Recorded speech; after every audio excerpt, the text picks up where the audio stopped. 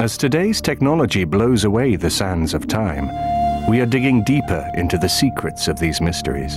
Welcome to the PowerShell Podcast, the podcast for PowerShell and the PowerShell community. Far more powerful than all the others. And now, here's your hosts, Jordan Hammond and Andrew Plough. Hey everybody, welcome back to the PowerShell Podcast. I'm Ultra Mega Superstar Jordan, along with Andrew in his final week. My final week. Why is it my final week, Jordan? I'm pretty sure that you have terminal illness of a light cough. Yeah, light cough. No, I got a little bronchitis, but we couldn't miss an episode. I didn't want to miss out. I'm here. We're ready to rock. We have a very special guest today, which we will get to in a few minutes. But yeah, man, happy to be here.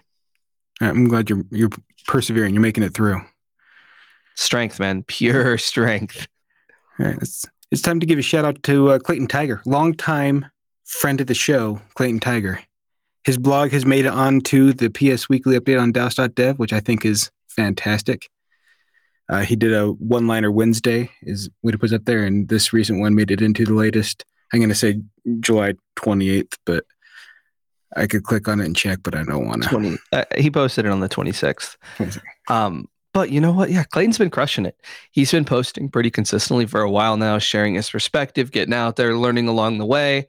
Last week, we gave him a shout out for his module, which I believe he has published now. We'll have a link to his module in the show notes. Hey-o, check it out.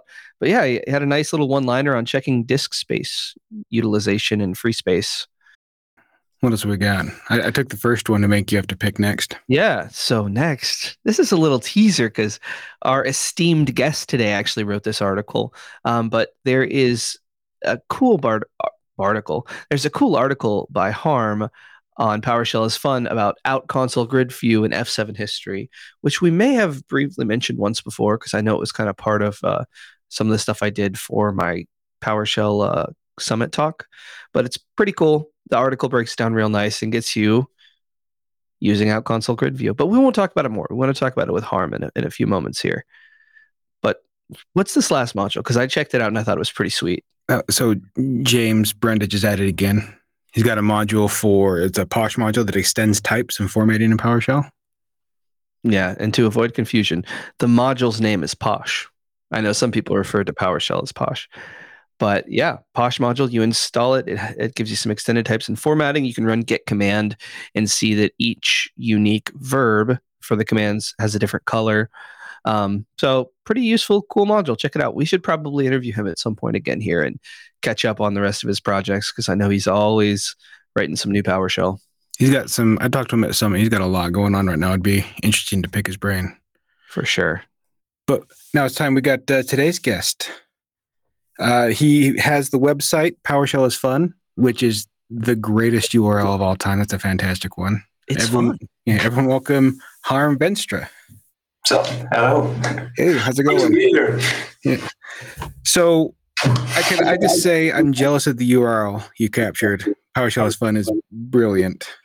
Yeah, my first URL for the website was actually just another IT guy, and then I followed the other one. So I took both domains, but PowerShell is Fun is going to stay. Yep.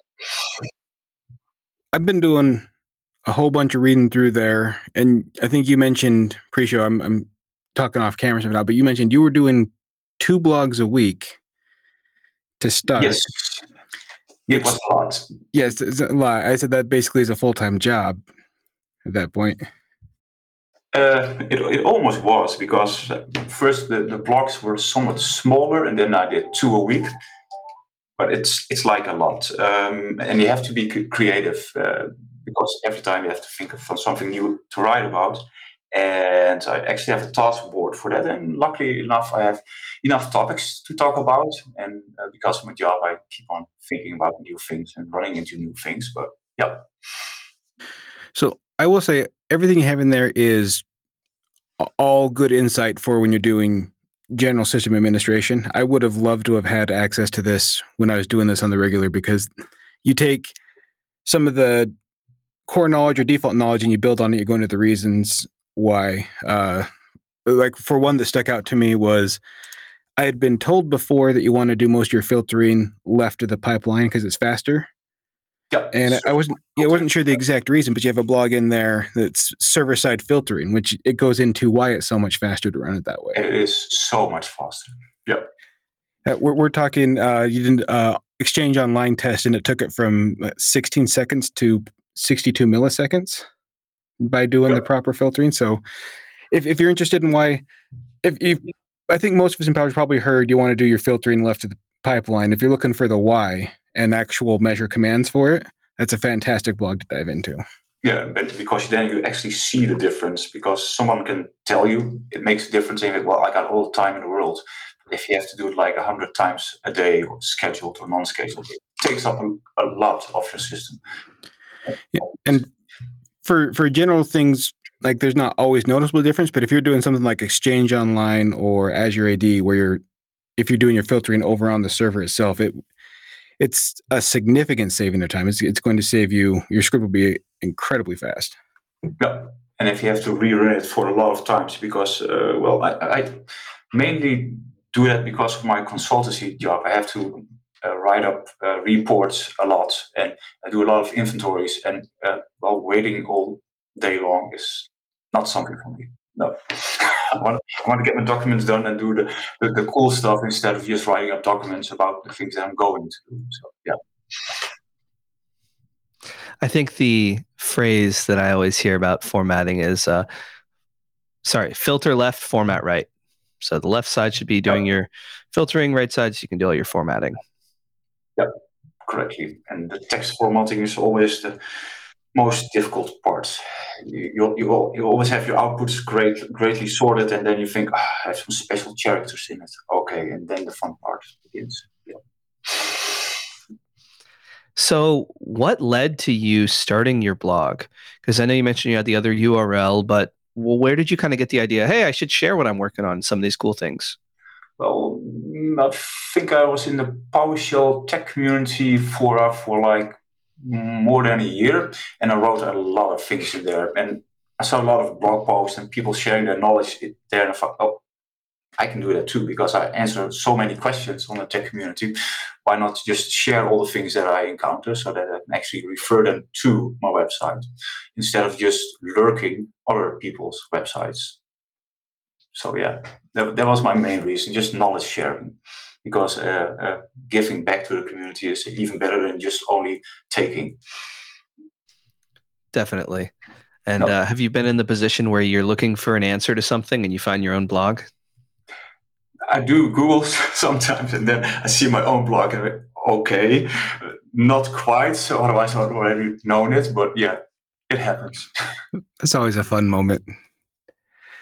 Yeah, most of my, especially the Intune printer blogs that I wrote, is like first page 4 for 50 sold, I guess. So yeah. So the printer one is actually one that stuck out to me because I was giggling about it, because most of your blogs you have comments that are 4 or 5 comments per one, and then you're installing printer drivers. There's 106 comments. Yeah. And for that one, I thought it was funny because I did a live webcast doing something similar, and I pushed it off for a year because I thought basically you should just be doing group policy. No one's going to want this. It is the most viewed thing I've ever done. So something about printers and PowerShell is a need out there. So I just thought it was interesting. We had a similar response for printers. Yeah, and printers are always the IT admin's nightmare, and that's why they have the printing nightmare issue now. Because users aren't allowed to install printer drives anymore. So that was my reason to start the blog, because it's the most heard question of all my customers. How do I push out printers? How do I update them? And and I just think I just print to PDF because it's more efficient. But even and that was what I thought. The printers are less used before. Like I thought we were wasting an entire webcast on that one, and I think about double the most of anything I've ever done. Plus, I did it with my brother. That's always fun. So Harm, you are a consultant. Do you mind telling us a little bit more about what you do? Are you in Azure? Are you on-prem? Are you just general all around? What's your background? Microsoft, anything. basically, because I'm doing IT since 1996, so I do almost everything Microsoft, if it's on-prem or cloud-based. I get people to the cloud, I get people back from the cloud to on-prem, and I upgrade on-prem, anything Microsoft, actually. And I stopped doing VMware, Cisco, and Citrix because it was like too much. You can't do everything.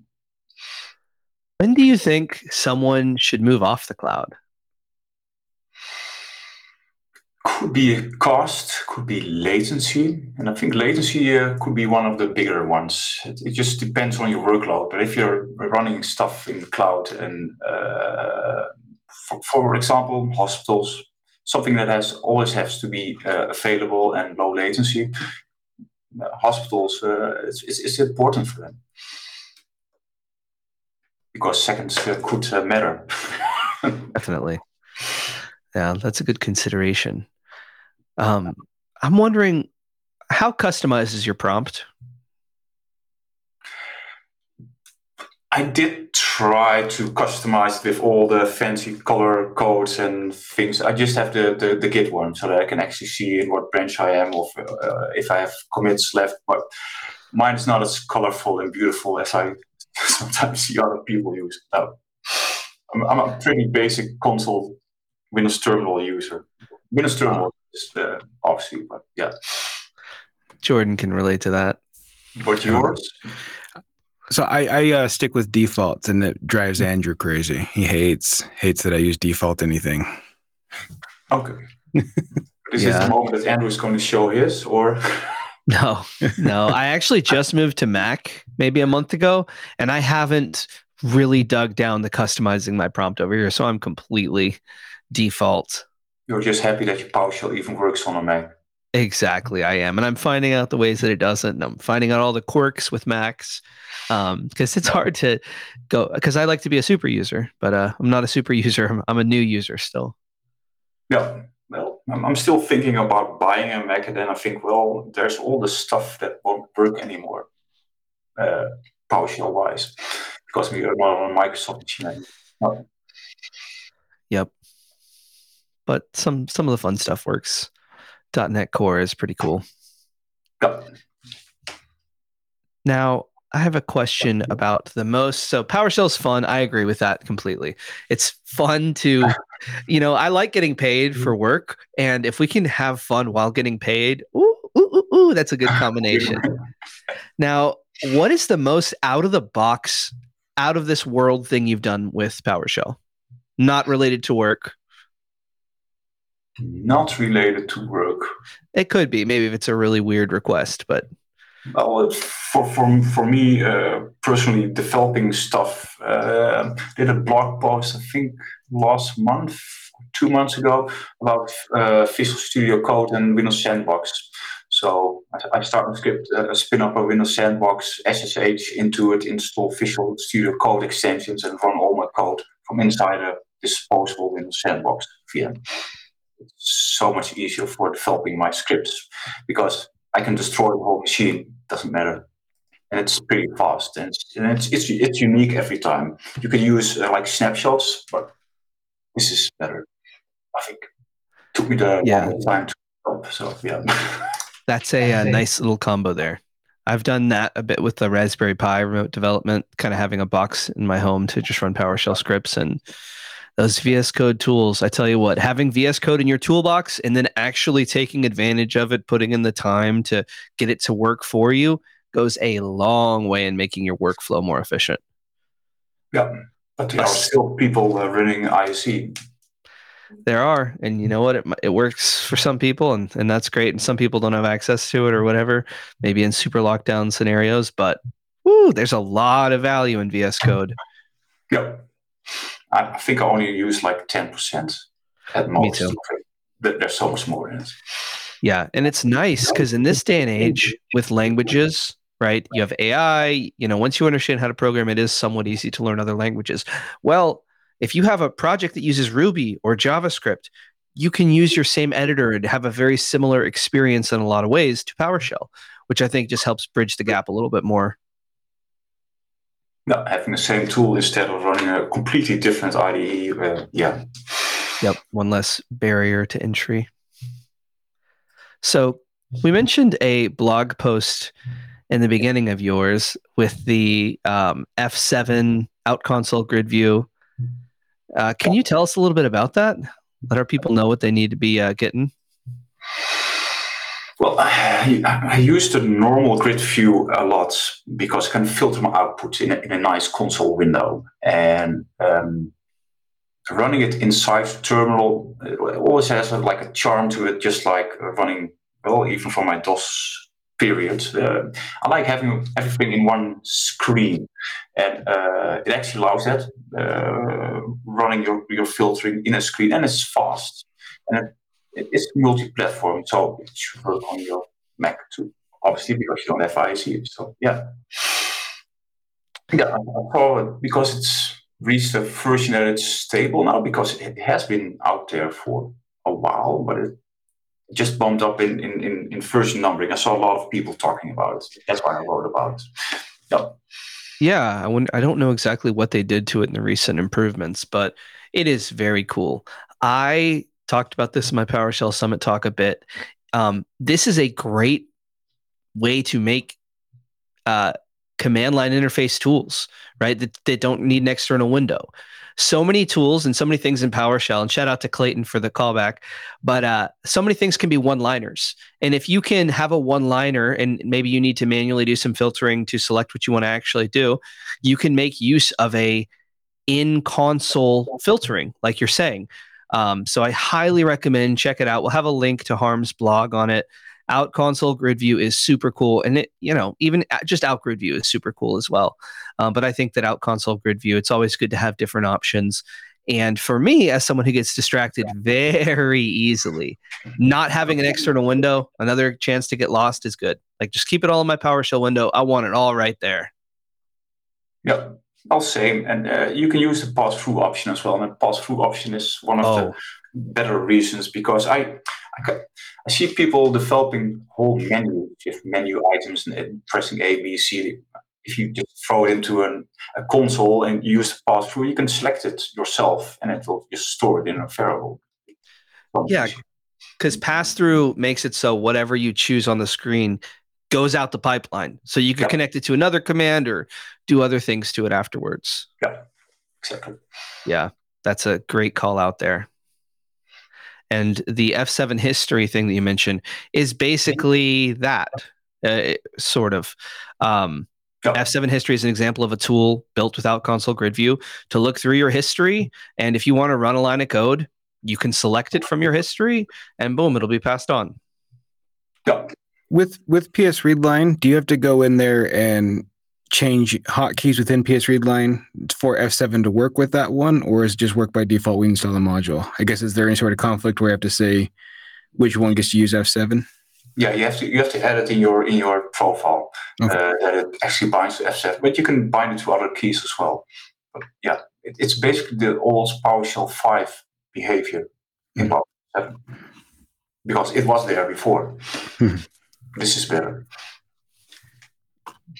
I just remember a lot of times with PS Readline, because if you go through the list of the hotkeys, it uses a lot of hotkeys because it does a lot. So not having that conflict would be important, but I like the idea of having the option of which one you want to use for your history as well. Yeah. It's F7 and Shift F7. Shift F7 is your whole history.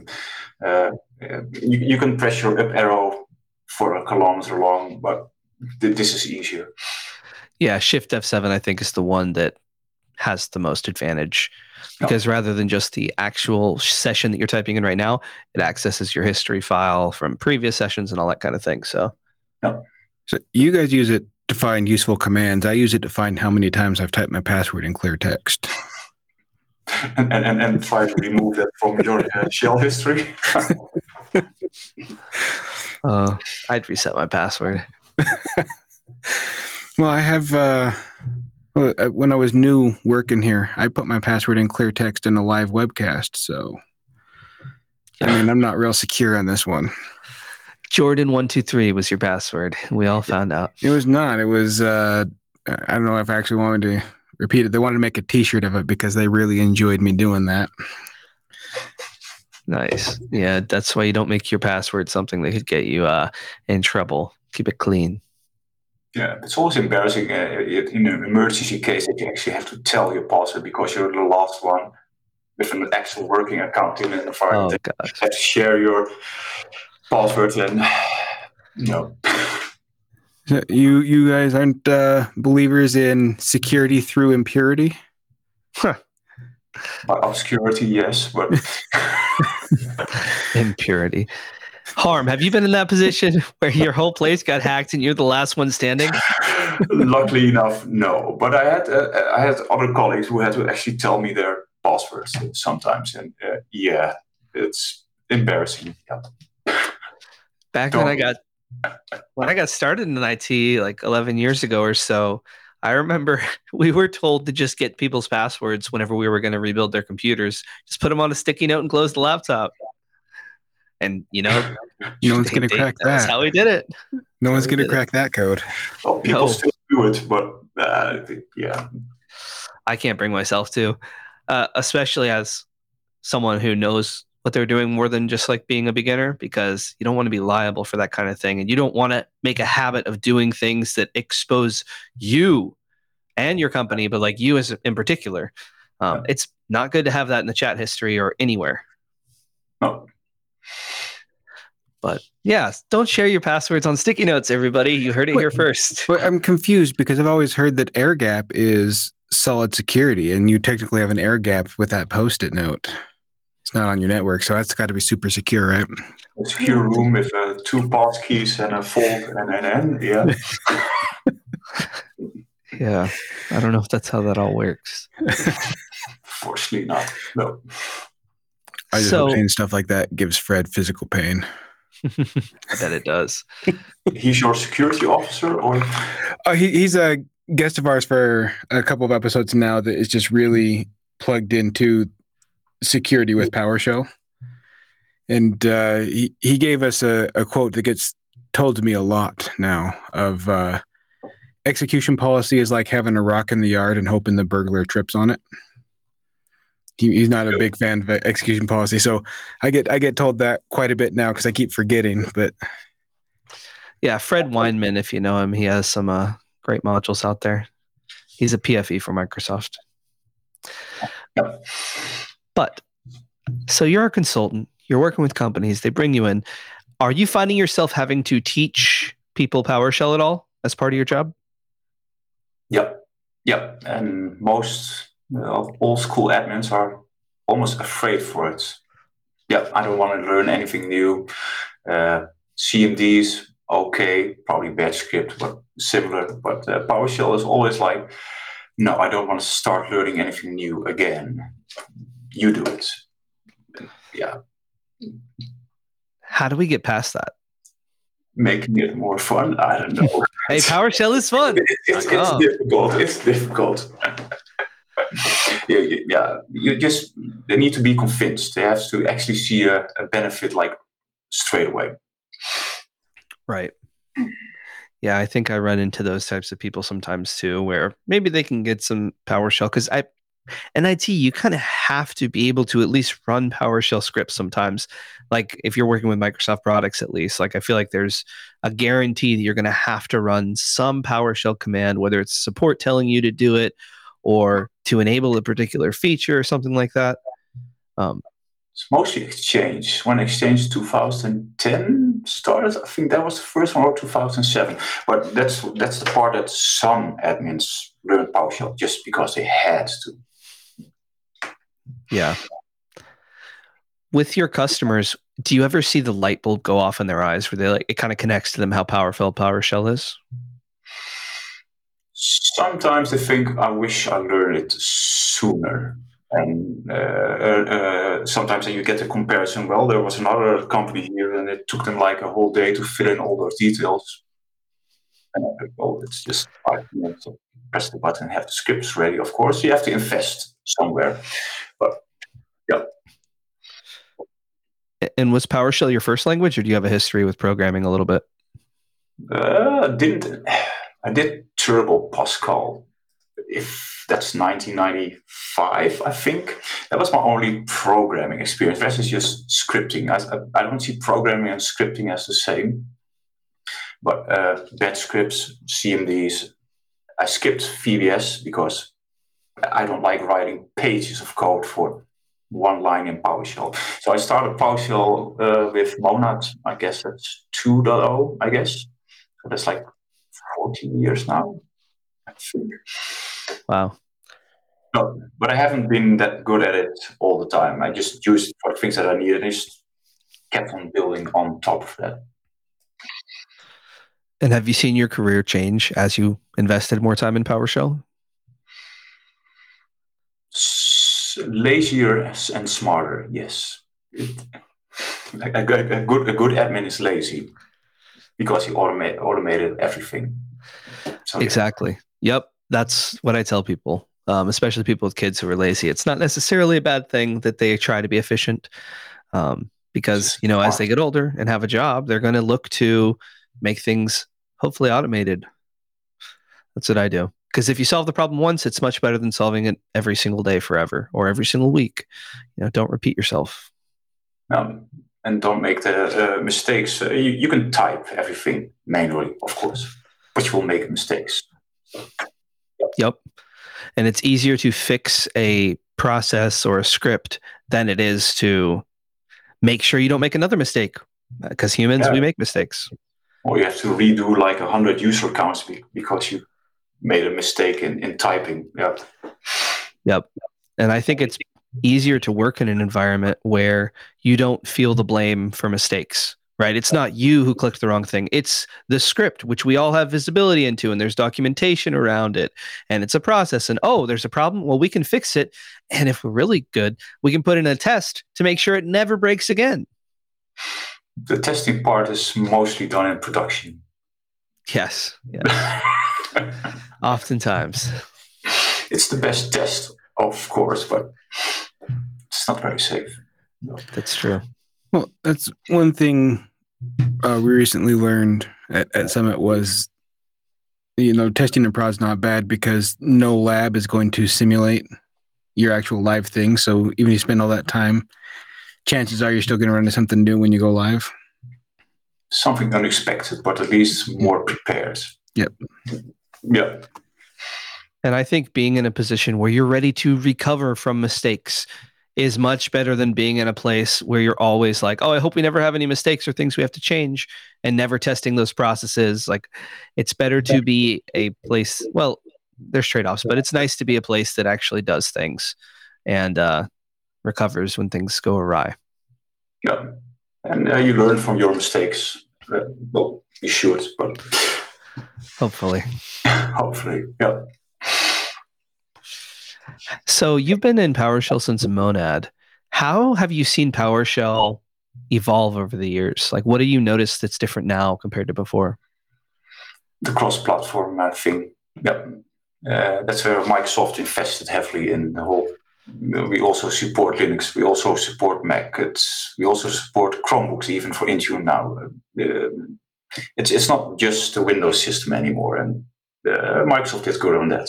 So that's the thing that I noticed being different the most. Well, PowerShell 6 core, it had its quirks. I think 7 was better, but yeah. Yeah, 7 was definitely refreshing and change of pace. Like 6 did a lot of things that were pretty cool, and I liked where the direction headed, but I didn't think it would be widely adopted. 7 was the one where I'm like, yeah, this is going to be everywhere, because it's everything you wanted, where you can work across the board and still keep all your functionality within your Windows environment without needing any difference. I liked it a lot. No. So you said it works with Chrome OS? I've never tried. No, I was referring to Microsoft being like cross-platform on Linux. Well, Chromebook is Linux, I guess. But even in Intune, they support like every platform now. So that's the thing that Microsoft did the best, not just for PowerShell, but all the other things as well. Yeah, their open approach and trying to help people, or help companies rather. No. When you think about your ideal person who's reading your blog, who's your ideal audience? someone who is actually running into an issue, trying to search for a solution, finding my blog, thanking me for it. No, but actually learning from it. Yeah. And sometimes I even get comments or like pull requests for my own GitHub page, and they're updating my code. So, and that's the community thing. So I hope I meet those people the most on my blog, because well, you can grow together, so it's faster. Nice. Yeah, that's one of my favorite parts about the community is just that being, putting yourself out there, having your solutions be searchable, being part of that awesome community that has so many good resources that probably helped you out, helped me out. It's very nice to feel part of something bigger than yourself. Yeah, it is. Yeah, and I had I think I wrote like 20 or 30 blogs, and then I started posting things on a Discord sub-channel. People are harsh there. I got a lot of comments about my script, and I adjusted every one of them, and there were no comments anymore. You learn sometimes there are different places in which you learn quicker, because you get a lot more comments, positive feedback. Yeah. But it sounds like it's been a good experience for you overall to have the blog, to be putting yourself out there, to be helping people. Yeah, just for my job, but also for meeting other people, being in more sessions and meetups, and yeah, it's a much. Sometimes you say that IT people aren't that social, but they are. If you if you did enough meetups or whatever, then yeah, it's a community and it's social. Yeah. It is interesting to see. A lot of us refer to ourselves as introverts, but also under the right circumstances with the right people, we come out of our shell a little bit, we share, we connect, we help others.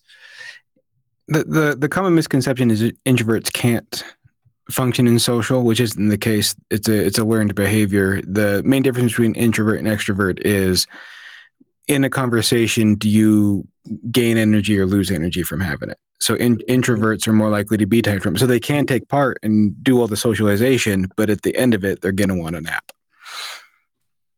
Yeah. Luckily, I get energy from it. Yeah. That's I've always wondered what that would be like. Any social interaction for me is so draining. I mean, not that I get value out of it. Like I enjoy the conversation, but just something about socialization is just a tiring event for me. Or is it like the processing after a meeting, that you keep on processing it, and that's why you become tired of it? Maybe, yeah. It's I'm not that deep into my therapy yet, but I'll keep you updated if I can pin it down. Another question: do you feel like you're better off for doing the community connecting conferences, the stuff that is exhausting and does take effort for you? Do you feel like you're better off for it, or would you rather have not? I think I'm better off. Not like I'm becoming a better person because of it, but no, it's good for my general knowledge, and getting to know a lot more people than I did before in IT. Yep. And I think that it's also super good if you are at a place where you're the PowerShell person. You are the most advanced in PowerShell. Well, guess what? When you're part of the community, you are no longer number one. You can learn so much from others. Yeah. But you still look up to certain people. Yeah. Definitely. And sometimes you become that person that people look up to, like you have, my friend. Yeah, and well, I'm too modest for that, I guess. But you always have the fear of not belonging. So, Am I really that good? I'm not that good. Other people are way better than me. But yeah, don't doubt yourself, but it's hard sometimes. Yep. What I like to lean on is like, hey, I may be advanced, I may be beginner. I don't know. It's hard to judge, but I can tell you what, I'm honest and I'm trying to learn and I'm doing my best. So as long as that happens, you're good to go. And if you make mistakes, just be open to correcting them and learning from the experience, and just staying comfortable in that zone is very helpful on a personal level, but also like I mentioned earlier, on the organizational level, when you can live or work in an environment where people are allowed to make mistakes, or at least allowed to admit to their mistakes, admit when they don't know things, be open about it, be themselves, it's a lot more productive, and you get issues solved a bit quicker, I believe. Feeling safe. Yep. At work or wherever. Yeah.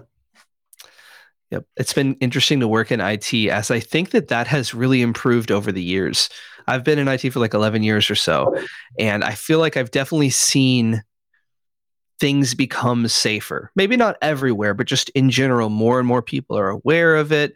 They're aware of kind of the appropriate approach to solving problems and communicating and trying to learn how to do it better. I mean, so many of our guests we talk about how if they could go back in time and teach themselves one thing, it would be to be kinder, to communicate better, things along that line.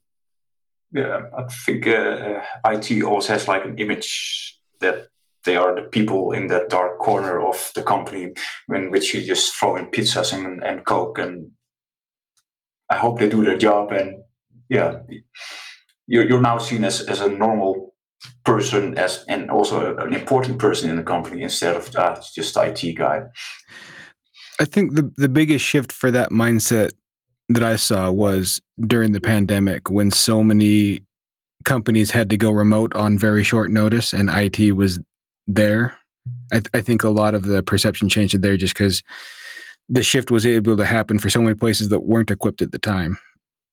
It's just is very one of the very few cases where instead of IT running and so it doesn't look like you're doing anything versus showing value that was very public. Yeah. They couldn't get around you. You enabled the whole home working from home thing, and yeah. And I know now, luckily enough. Yeah, I know the IT team at PDQ had a remarkable turnaround. Like all the IT people where Andrew and I work deserve all of the praise. It was impressive. Yeah, I think that's definitely part of it. I think also just in general, like companies are IT companies these days. Like everyone is a tech company to some degree. And back in the day, I don't think it was like that. It was more like a tacked on thing. How important is this? But I think that in business school and all these types of meetings that business leaders are in, they're all learning about IT and the importance of it in some regard. And just being kind of more mainstream might help break some of those boundaries down between people.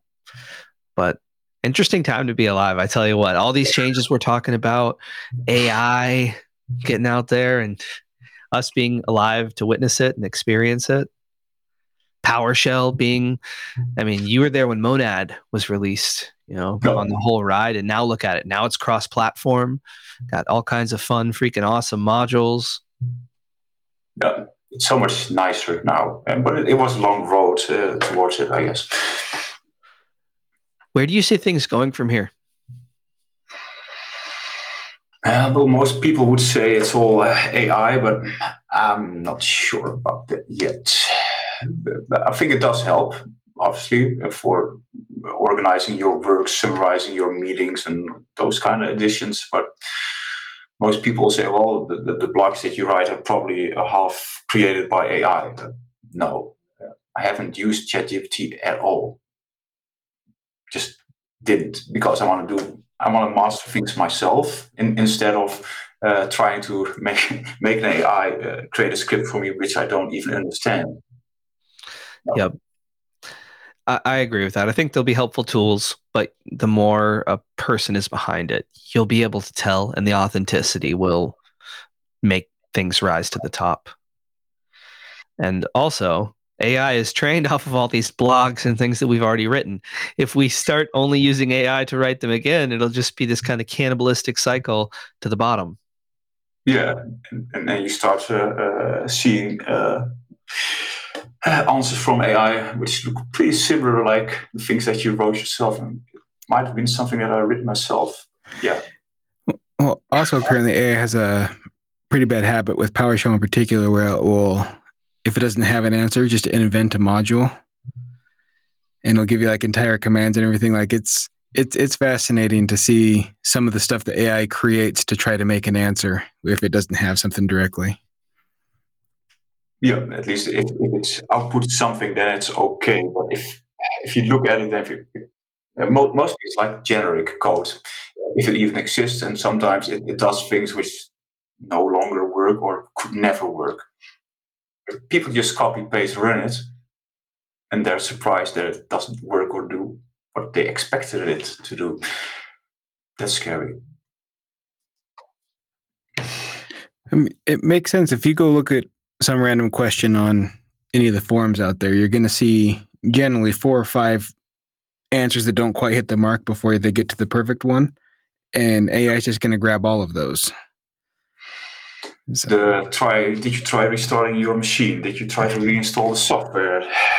All these kinds of horrible things, and run the sfc/scan now command on your Windows system. Okay, generic answers. Yeah, if that feeds the AI, then no, we're lost. I have actually learned something new from your blog while we've been chatting. I've been going through your one for the automatic variables. I had no idea that $? Was an automatic variable, and it's just a true or false based on if the command worked or not. Yeah, you can base it on exit codes or last exit, whatever. But yeah, I think that's pretty fantastic, because you right there, you used it for in your example in your blog for error handling, where basically if it comes back and not true, then you know that there was an error, which has value for capturing where it may have gone wrong, but it's not going to give you the error code, but it's still a good starting point. Yeah, it's mostly for debugging or simplifying your scripts until you can actually get nicer error codes instead of just the whole Microsoft dumped red text error, which most people kind of detach from it. I don't know what was going on. Just read it on your screen. But yeah, it looks intimidating if it's red. Yes, it does. Not referring to your t-shirt, of course. Well, I'm just intimidating in general. It's actually a beige shirt. That's just how intimidating I am. I have a question. What about PS style? Does that count as an automatic variable? It's a terminal thing, I guess. Is it? Yeah, it's a variable that allows you to customize certain colors, things like that. The style, I guess. Yeah. But is it like Windows terminal only, or is it even available in? I think it's a PowerShell prompt. I think it's just regular PowerShell. Okay, well, I'm not the customizing type of guy, so. Me neither, but I know it exists. I'm still curious how your prompt looks, but you're not going to show that, I guess. Yeah, I could, but we don't typically, because most of our listeners are audio listeners, so we try not to make it too visual for them. But we've thought about adding some video components. Just becomes an editing nightmare a little bit. That sounds like a Kelly problem, not an us problem. It's true. It's true. He has COVID, so he's a little sick.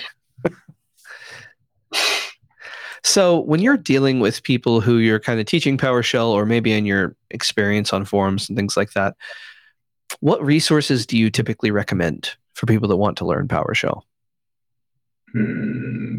Well, learn Microsoft.com should be a start, but it doesn't get into too much detail there. Well, I think I started most of my learning just by running commands with the get help and full or examples behind it, and just browsing through the examples in the help if it's available. Not all modules have great help, unfortunately, but the Microsoft ones do have. And when you start to learn from the examples, you start to learn that the parameters, positioning, and all the things, then it comes kind of natural to you, and then you just scroll through the help files. But yeah, most Microsoft commands are on Learn now, and they are like extremely detailed because they're also GitHub enabled, so you can actually change it if you don't like it. You can do a pull request on that. Yeah, I will give a shout out to the Learn Microsoft PowerShell 101 thing. It was a book from Mike Robbins that was kind of adapted, and it goes into some more advanced concepts like flow control, remoting, functions, one-liners, things like that. It was a nice Microsoft Learn. I think I just retweeted it last week somewhere. It was about PowerShell remoting. It was a great Microsoft Learn course, which wasn't there before, I think. A lot of people liked it, but I wasn't even aware that it was there. Looking through, see if I can't find it real quick. See, administer remote computers by using Windows PowerShell. Yep, I think that's the one. Yep. I'm going to capture that link for our notes for any of our listeners that like to take some time to look into that one. I think it's pretty new. They don't tell an actual date when it was published, but it's like 3 modules and it's great. So Microsoft Learn does have good products, even since the renaming of docs.microsoft.com, which I still have to. Not all links will be updated yet. Yeah. Do you like Learn.Microsoft? What do you make of all the shifts of where we keep our documentation? I'm just afraid that if I got it in my system there, it's learnmicrosoft.com, it'll be rebranded soon, just like Azure AD.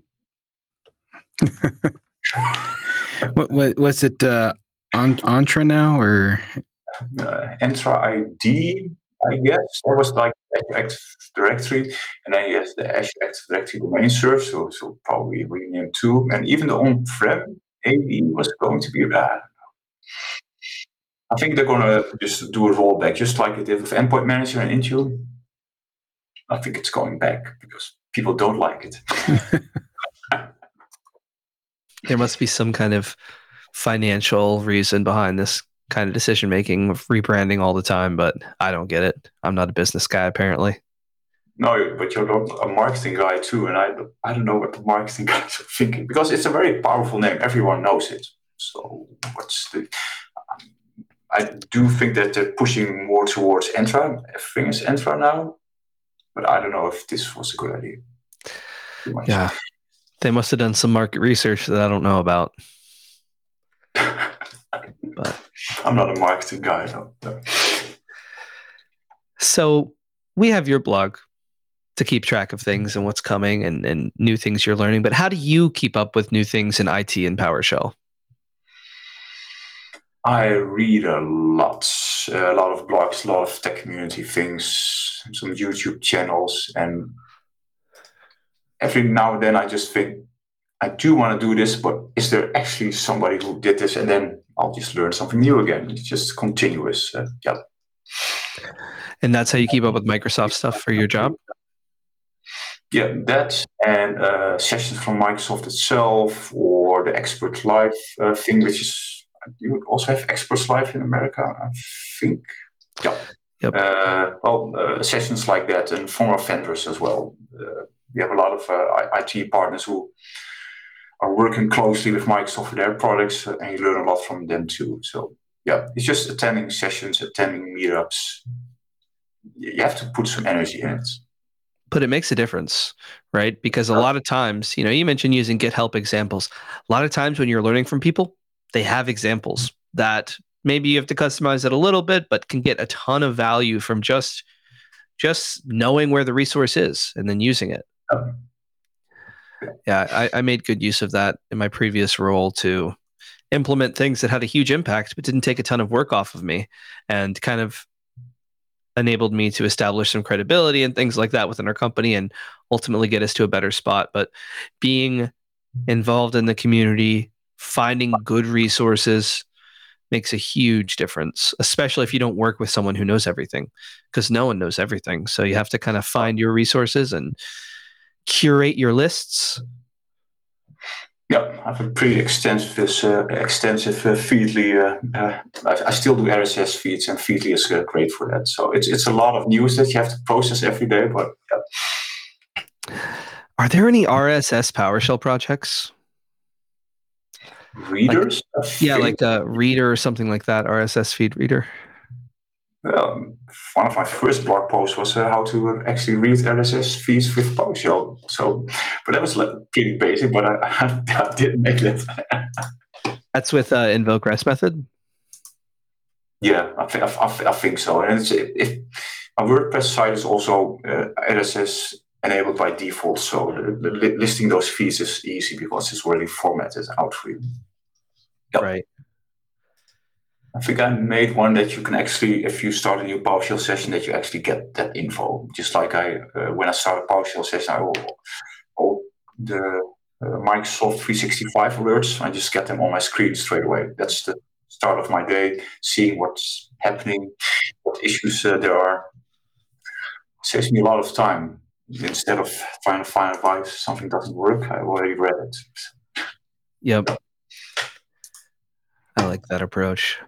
I kind of want to make a cool module, like an RSS manager where you can like enter in your subscriptions and then maybe get RSS feeds and it'll return all the ones that you have, and maybe you can mark them as read. Oh my gosh, maybe make it a CLI tool, a terminal user interface. Yep. Yeah, exactly. Select what you want to read from your list. Oh my gosh, are we developing on the fly right here? Let me take note of that. What you should do is when you start working on it, don't put it in Git and definitely don't make it open source. You want this to be a private internal thing. I totally forgot that. I can just say, hey, I'm working on this project. If anybody wants to help, here's the GitHub link. And then just don't work on it for a week. And people who listen. What other people make. Oh my gosh, Jordan. All right, don't tell anyone about this. I've never been more convinced that you're destined for leadership than right now, Andrew. Collaboration, Jordan. We're all in this together. All right. I did go capture the link to the reading RSS feeds as well for all the listeners. So there is something, this is one that stuck out to me of your blogs, of text to speech. So my mentor has a script that will go through and it'll pull out a random Zap Brannigan quote, which if you're familiar with Futurama, he's a spaceship captain that says a lot of stupid things. So I want to take that and combine it with this, where I can deploy to a remote machine, text to speech, random Zap Brannigan quotes. I think this is going to become a passion project of mine around the office. Yeah. The most difficult part is when people actually mute their main volume. So you have to write around that. I did. I just cranked it up to 100. There you go. Text to speech, and then I just put it back to 0. That's a good start for a prank. It is, yeah. Everyone needs to know the wisdom of Zap Brannigan. He's what makes the Starfleet work. Take your word on it. All right. Well, we're coming up to the point that all of our guests dread, where we ask the 3 most difficult questions you'll ever have to answer. Okay. Are you ready? So this is, it's understandable if you're feeling worried. These are difficult questions. In no way did we send these to you beforehand. Are you ready? I'm ready. Yep, let's go. What is one time something went wrong while on the job? How did you handle it, and what did you learn? Something like really wrong, or just inconveniently wrong, or... Well, that's up to you. It is open-ended for your interpretation. Well, the thing that was the most, I think it was when I still was doing Cisco networking. I'm a CCNP. I'm not doing that anymore, but having network knowledge is great. So I advise everyone just to do CCNA. Actually, knowing networks is, of course, great. I worked for a data center, remote, big upgrade. And sometimes you run into a part that if you press enter, it either works, or you completely destroyed it and you have to drive for quite some time to the data center. And during the night, I had to get in my car, get to the data center, get to the clearance there. I wasn't... you have to call up front to the data center that you're actually arriving there. So I had to manage that all at 2 or 3 o'clock in the evening, fix my errors and drive back. No sleep, and back to the office at the next day. So yeah, sometimes you have to rethink pressing the last enter button a bit more. Yeah. And that does sound like a long night. Yeah, or short actually for sleep-wise, but yeah. Mm-hmm. Well, it's time. The second common parameter. They only get more difficult from here. So I hope you're ready. Okay. All right. With everything you know now, what's one tip you would give your younger self when first starting in IT? Well, that's something that I learned through the years, and I always thought of it as not being important. It's just getting your certifications. Like, take courses, take exams. It's good for your resume. It's good for your next IT job, your street value, and just being able to show that you actually know things by doing your exams and passing those. A lot of people think, well, I'm just in IT and I'm good and I can show my 10 years of experience in some company. But it's your next company or just an IT guy with some experience. And if you have another one with a lot more certifications, they'll take that guy and not you. So, yeah, I think I skipped that, postponed that for like 10 years. And then I started doing exams. And then I realized how easy they are. It doesn't make any sense. It's some like big mountain that you look up to and I'm never going to pass that. But it's easier than you think. It's one of those. We have a recent guest that has started blogging their entire journey while they're studying for, I think it was the Azure 204 exam. I thought that was an interesting approach to it. But I mean, a lot of work goes into it, so you're ready for it. But it seems to be probably worth getting a few certs if you're looking for them. Yeah. And keeping it up to date is easier now. Every year you have to redo your Microsoft exam. I thought it was going to be like exam center visit again, or being monitored. But it's so easy just doing it in a browser, not answering like 24 questions to extend your certification for 1 year. It's easy. I like that. I've been thinking of doing little study groups where we maybe meet on Discord and, we're all studying towards the same certification together and kind of leading some of those. So might be time I get a couple new certs under my belt. Yep. All right. You ready for the last of the common parameters? I am. So normally I claim this one's the most difficult, but where you have a blog article saying favorite PowerShell modules that I use, what are your 3 favorite modules? There are things that I use a lot, not necessarily my favorite. Been working on the Microsoft 365 desired state configuration for a while for my own company, just to automate our customer tenants and being sure that all the settings are there according to our baselines. So that's the one that I'm working through, M365 DSC, I think. And import Excel. Well, I usually use it for exporting to Excel because people want reports, and I can just send them CSV files, and then they ask me how do I get that in a normal Excel format. So import Excel is there for you to convert it to an Excel format. I scrape a lot of websites, so I think that PS Parse HTML is one. I use that to scrape HTML and get certain tags from it, which makes it a lot easier to actually format your output. I think those 3, that's the third parties that I use the most next to the Microsoft ones. Those are definitely some good ones. So desired state configuration is definitely, that's one they just went open source themselves about a year or so ago, right? Yeah, and it has a nice web interface to actually make the whole configuration file that you need for all the components that are there. So it's pretty easy. There are other products where this is nice and it's open source. So. Okay, well, you passed. And I know that's a scary time, but... what do I win then? Well, I'll tell you what I won, and this is a big one. Because this whole time you've been talking, you've been in the presence of a celebrity. Andrew he's the greatest shill person of all time. In fact, his recent bout of illness, people don't realize this, he lost his voice completely. But once he thought to himself, oh, I've got to shill something, his body cured itself just so we all can hear the magic. So you have won a front row seat to an all-time legend as he shills our podcast. Take it away, Andrew. Oh, I'm very jealous of Harm right now that he gets to witness this. But to everyone listening, thank you so much. We've been on a journey together. We've been on a journey. You, me, Jordan, Harm. It's been fun. Leave us a like, a comment, a subscription on YouTube. If you're listening to us in your ear holes, give us a 5-star review on Apple Podcasts or your podcast platform of choice. You can listen anywhere. All right. If you have questions, concerns, feedback, want to send us $1 million, the email address is powershell@pdq.com, and we'll get back to you shortly. I'm at Andrew Platek. He's at DevOps Jordan. And Harm, thank you so much for joining us, my friend. Where can we find you?